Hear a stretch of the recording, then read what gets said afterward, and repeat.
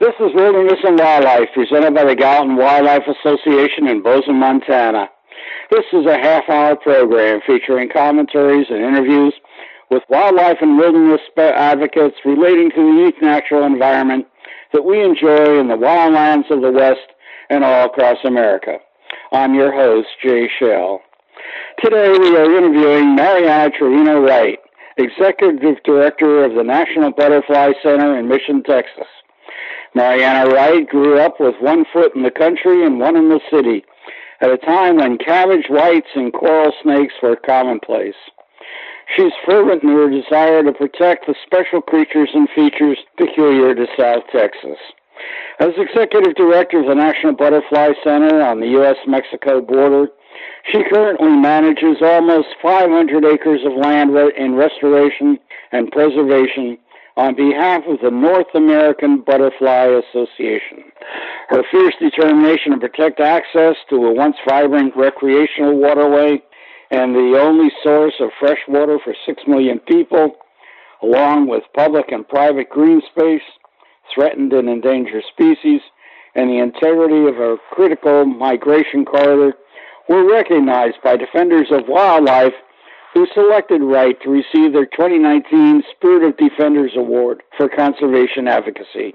She's a graduate of Columbia University and the mother of 6, and seeks to preserve the beauty and diversity of this land for generations to come. So welcome, Marianna. How are things in South Texas today? Hi, Jay. They are very nice, but also very hot. Our canicula, which is the dog days of summer, have not broken yet. You're waiting for that to happen, aren't you? Yeah. We are, and to get some rain. We are in ever-worsening drought. Oh, my. So tell us about the National Butterfly Center and how it originated. It is a project of the North American Butterfly Association, which began to acquire this property in 2002.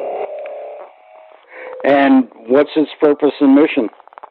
Our purpose is growing connection. So we have created the nation's largest native plant botanical garden, and it's primarily focused on host and nectar plants for butterflies from what was once a commercial onion field. This is a large-scale revegetation project located within the lower Rio Grande Valley Wildlife Conservation Corridor.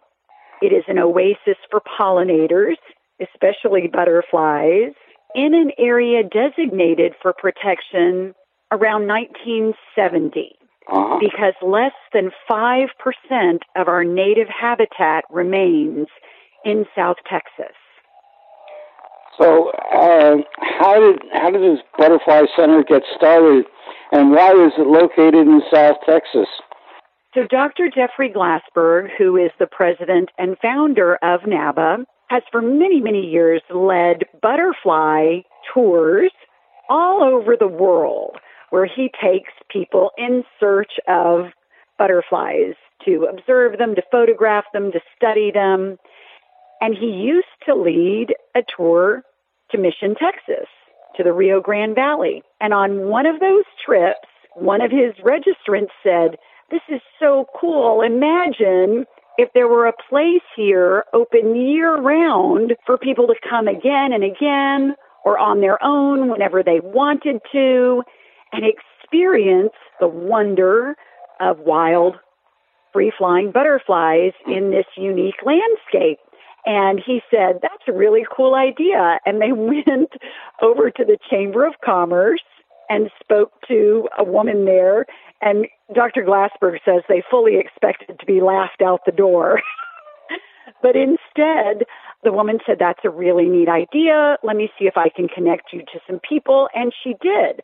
Her name was Viola, and she connected Dr. Glassberg to a local developer who had a passion for developing in harmony with nature, in preserving habitat, in doing native landscaping and all of that. As his property is next to the corridor and Benson Rio Grande Valley State Park, and what became then the National Butterfly Center. So that's how it all began. Is the center located on 500 acres, or do you have multiple sites that you take care of? At this point, it's 2 locations. We have 100 acres at the original site and 350 acres at the property we recently acquired from the Nature Conservancy. Is South Texas a particularly strong area for the number of butterflies that are found? It absolutely is. Within the 4 counties that make up the Rio Grande Valley, and these 4 counties would fit inside San Diego County, California. So we're not talking about an enormous landmass. But within these 4 counties, we have 11 biologically distinct ecotypes. And so butterflies, each butterfly species is intimately connected to maybe one or a couple of plant species for their survival. People understand that with monarchs, I think. They understand that monarch must have milkweed in order to complete their life cycle for their larvae, for the caterpillars, to consume that plant, which they are obligated to eat, in order to become adult butterflies. That's true for every single butterfly. And so where you have this incredible diversity of flora, of plants, you also have this incredible diversity of fauna, of the insects and other wildlife that rely upon this diversity of plants. And so there are about 700 species of butterflies in North America, and about 350 of them, about half of them, can be found within this 4-county region. Uh-huh. This is the only place in North America with that volume of diversity. I believe that your website also notes that there are quite a variety of bee species on the properties that you are handling. Well, you know, when you plant for the butterflies and you create nectar sources, you're going to lure in the other pollinators. So yes, we have an enormous diversity of native bee species. These are being studied by Paula Sharp and Ross Eatman, who have an exhibit that is traveling museums across the country now on wild bees and their importance. And they've actually referred to the National Butterfly Center as Mecca for native bees in North America. So recently a film was made at the Butterfly Center by Ann Johnson Prum. Tell us about that. Well, Ann came and filmed a portion of a Nature for PBS documentary here. It was called Sex, Lies, and Butterflies. Oh, yeah, I remember. And it's all about butterflies. It's about their relationship to moths, their evolutionary biology, their importance to every landscape around the world, and to our resilience in the face of climate change. Is that film available in any way that people could take a look at it? I believe there is a link to the film on our website. I don't know if a paywall has gone up for that, but you should be able to access it through your local PBS provider, wherever you are. So, Marianna, tell us about the monarch butterfly. I've heard that it's endangered, and then I've heard otherwise. What is it? Well, the monarch butterfly in North America is not endangered. This is a hot topic because the butterfly is iconic. It's, across the 3 continents. Most people have had firsthand experiences with them, and they're big and they're beautiful, and they have this epic life story. But the truth is, the monarch is a globally secure species. And even within North America, the monarch is not at risk of extinction. What is imperiled is the transcontinental migration. And that means that it is possible that one day we could see that transcontinental migration come to an end and have year-round residential communities of monarchs, such as already exist in southern Florida and the Texas Gulf Coast and Southern California, because there is so much pressure for the butterfly to survive and go through the 4 or 5 generations that it takes to cover that journey, where milkweed is disappearing from the landscape. So it's just like human beings. If we can't find food, we can't survive. And milkweed is essential for the monarch. Milkweed is the only food that their caterpillars can consume to become adult butterflies. So are there other butterflies that are endangered in North America? Yes, there are. There are about 29 species, I believe, right now that are federally listed as endangered, and there are about a dozen more that are really seriously at risk of disappearing, and that's largely due to shrinking habitat. And so there's some that have not been listed, like the Zesto skipper, the Dakota skipper, and the Manfreda giant skipper, which are under severe pressure or presumed extirpated from North America. What does skipper mean as identifying a butterfly? A skipper is a family of butterflies. Oh, I see. So there are various families of butterflies. There are swallowtails, sulfurs, blues, brushfoots, skippers. The American snout is its own species of butterfly, its own family, rather. And so butterflies are not something that most people pay a whole lot of attention to. Right. They notice bees and wasps because many people have a fear of them. They noticed ants and mosquitoes because those, can sting and harm. Right. Termites, different things that people feel like they have to pay attention to, but they don't necessarily notice all of the pollinators that are essential to life on Earth. And those are beetles and bats, hummingbirds and butterflies. We touched upon bees and a variety of other insects that keep our native grasses, wildflowers, trees, and shrubs reproducing. So there are host plants that are other than milkweed that butterflies are dependent on? Yes, every butterfly has only one or a few host plants that it can use to sustain itself. So the Manfreda giant skipper, which was last seen in the early 1980s in North America, is dependent upon a plant called Manfreda, which comes in 4 or 5 different varieties. And that plant is very limited in range. It only can be found, it only grows in the wild, native to South Texas.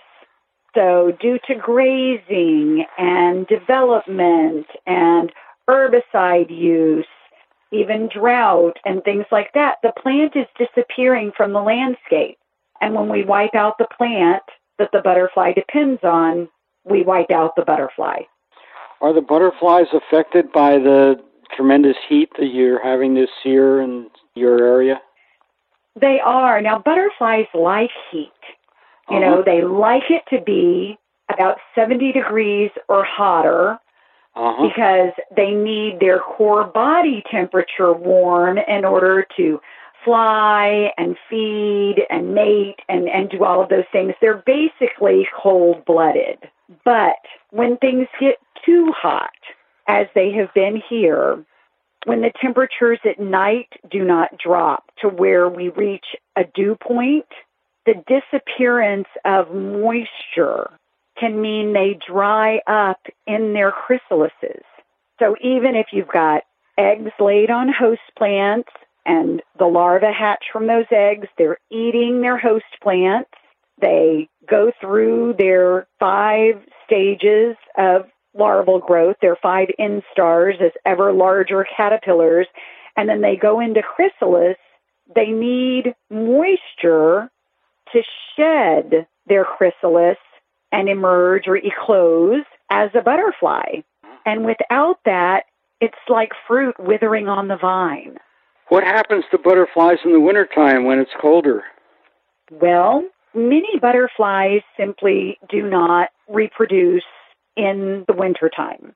So the eggs are not laid, the caterpillars or larvae do not hatch, the chrysalids freeze, just like any living specimens might of the butterfly. Some butterflies basically hibernate, like the painted ladies and the mourning cloaks. Those are known to find a crevice or like under the bark of a tree where they can stay warm for many, many months and just wait out the winter weather like that. So it depends on how cold it gets where you are. Some caterpillars go into the ground where they can stay warm. We see that with some Arctic species of butterflies. So there are a variety of strategies that they use to endure the winter. We just don't normally get to see them because it's not warm enough for them to be out flying around. And chances are, especially if you live in some place with snow, they're not going to find their host plants. Has climate change had an effect on butterflies?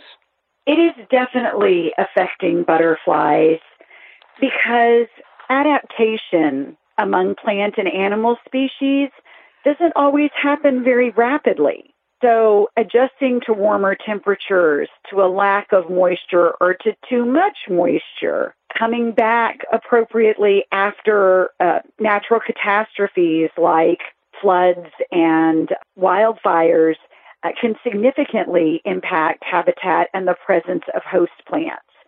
So it's not just human development like paving over a parking lot. It's also the changes in our climate that are putting the host plants under so much pressure that the butterflies cannot reproduce. How about the border wall? Has it had an effect? Well, millions of people say, what does the border wall matter? Because butterflies can fly over a border wall. Yeah. What matters, again, is the disappearance of habitat. And for every new mile of border wall under the Trump administration and the Biden administration, because they have expanded the enforcement zone, the area that is cleared and maintained devoid of vegetation for the wall, they're clearing a minimum of 20 acres per mile. And the majority of that is occurring within the lower Rio Grande Valley Wildlife Conservation Corridor. So it's not occurring in areas that were already developed. Right. It's occurring in this very slender stretch of native habitat along the Rio Grande River that was set aside for the preservation of species, and now it's all being bulldozed. So it's the disappearance of habitat that matters, especially when we're talking about butterflies that have a host plant that is limited to this region. And many people think that all butterflies migrate, and that is simply not true. Most butterflies are endemic to a specific region, to a specific ecosystem where their host plant can be found. So some other butterflies that are under pressure, critical pressure to survive, are like the Powesheik skipper. And these are Midwestern butterflies, the Dakotas to maybe Wisconsin, Illinois areas where they have always relied on your prairies. But as those change, the butterflies are disappearing. So what's the program of the Butterfly Center? So our mission is growing connections, and we do that through direct action and environmental education. Our direct action is propagating these native plants, revegetating land, working on recovery plans for endangered plants, and making many of the native plants that support butterflies available to the public. So they can visit the National Butterfly Center, see the plants that they like, how they work, and actually purchase them from us and take them home and plant them in their yards. We want everybody to replicate our native plant garden in their, in their homes, in their communities. And the other thing we do is education. We're open to the public. We have educational exhibits. We do a variety of programs. We're partners with Girl Scouts of America, and we serve about 6,000 school children a year who come for traditional field education at the National Butterfly Center, where our staff are Project Wild certified. And so we teach from a time-honored, hands-on, experiential curriculum that we hope helps not only children, but their teachers and everyone fall in love with butterflies and birds and all of the bugs so that they will want to enjoy them for a lifetime and protect them for generations to come. Is your education program available to schools? So some of our curriculum is available online, but Project Wild is the nation's oldest and most widespread curriculum. It is available in all 50 states. Does the American Butterfly Association have locations elsewhere in the country? No, it does not. We are the pilot project and the only bricks and mortar setup they have, the only building. Now, they are working on other projects to sustain other butterflies and other communities. There is the Florida Butterfly Movement. This is a NABA project in the Miami-Dade County area. We talked about the species that are endangered or imperiled, threatened. Many of these are in Florida, like the Miami Blue, Schaus's Swallowtail, Bertram's Hairstreak, the Florida Leafwing. Several of these species are dependent upon an ecosystem called the pine rocklands. So this ecosystem is peculiar to southern Florida, and even from television, people know how developed Miami is. and land is at a premium. So as land gets cleared and converted to residential use and industrial use, schools and all of that, the native plants disappear, and along with them, the butterflies. So NABA is working with public and private entities, along with NABA chapters in Florida, to restore pine rockland habitat to support these butterflies. Do you have a manual that people can get who are far away from South Texas, that will tell them about plants that they can put in the ground and attract butterflies? So Jane Hurwitz has written a book called Butterfly Gardening, I believe. Her last name is Hurwitz, so you can find this through the National Butterfly Center gift shop or on Amazon. And it does address this across the nation. We also have NABA chapters, about 30 of them across the country, so you can search for a chapter near you. We also encourage people to contact or join their local native plant society or native plant project. And if all else fails, reach out to their county agricultural extension service, which will know the native plants endemic to that area. Well, we're almost out of time, Marianna, but tell us about the Texas Butterfly Festival. Well, the Texas Butterfly Festival occurs every year.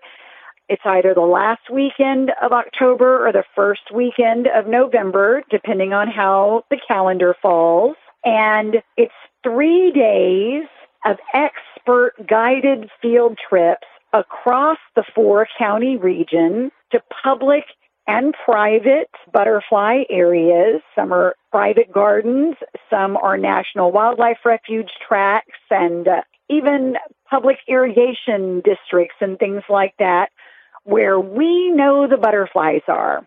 And people from all over the world come for those 3 days of immersive butterflying. I guess we can call it a sport. And it's all observation and photography. We do not support the taking or killing of butterflies in any way. But many people come just for the thrill of it. They've never seen so many butterflies, both volume and variety. Some are adding to their life list of species that they have seen. Others come every single year for the camaraderie. It's like a family reunion, but of the family you've chosen. And when is this? What time of year is this?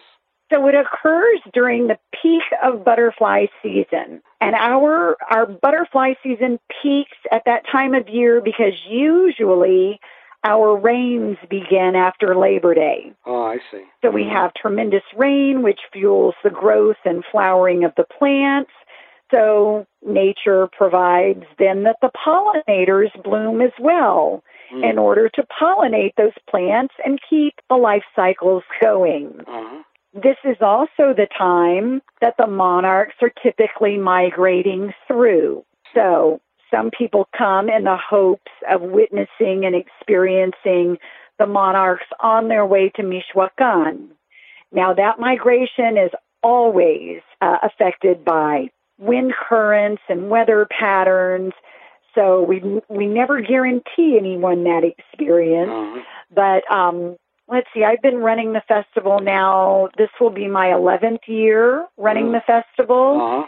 And I would say 5 years out of those 11, we have had the migration pass through during the Butterfly Festival and get to see or experience it in some way. Well, Marianna, we have exhausted our time, but you do have a website, right? And yes, we have several. We have the National Butterfly Center.org. We have the Texas Butterfly Festival.com. And we have missionmonarchs.com as well. If people are only interested in monarchs, there's good information there as well. Very good. Okay, well, thanks very much, Marianna. We've exhausted our time, but really appreciate it. It's great to be talking with you, find out about the Butterfly Center. Thank you so much, Jay. Our guest today has been Marianna Trevino-Wright, Executive Director of the National Butterfly Center down in Mission, Texas, which is close to Brownsville. So this has been Wilderness and Wildlife, a presentation of the Gallatin Wildlife Association in Bozeman, Montana. To hear more of these half-hour interviews, go online to js-wilderness.com and see additional features of our website. Thanks for listening. I'm your host, Jay Shell.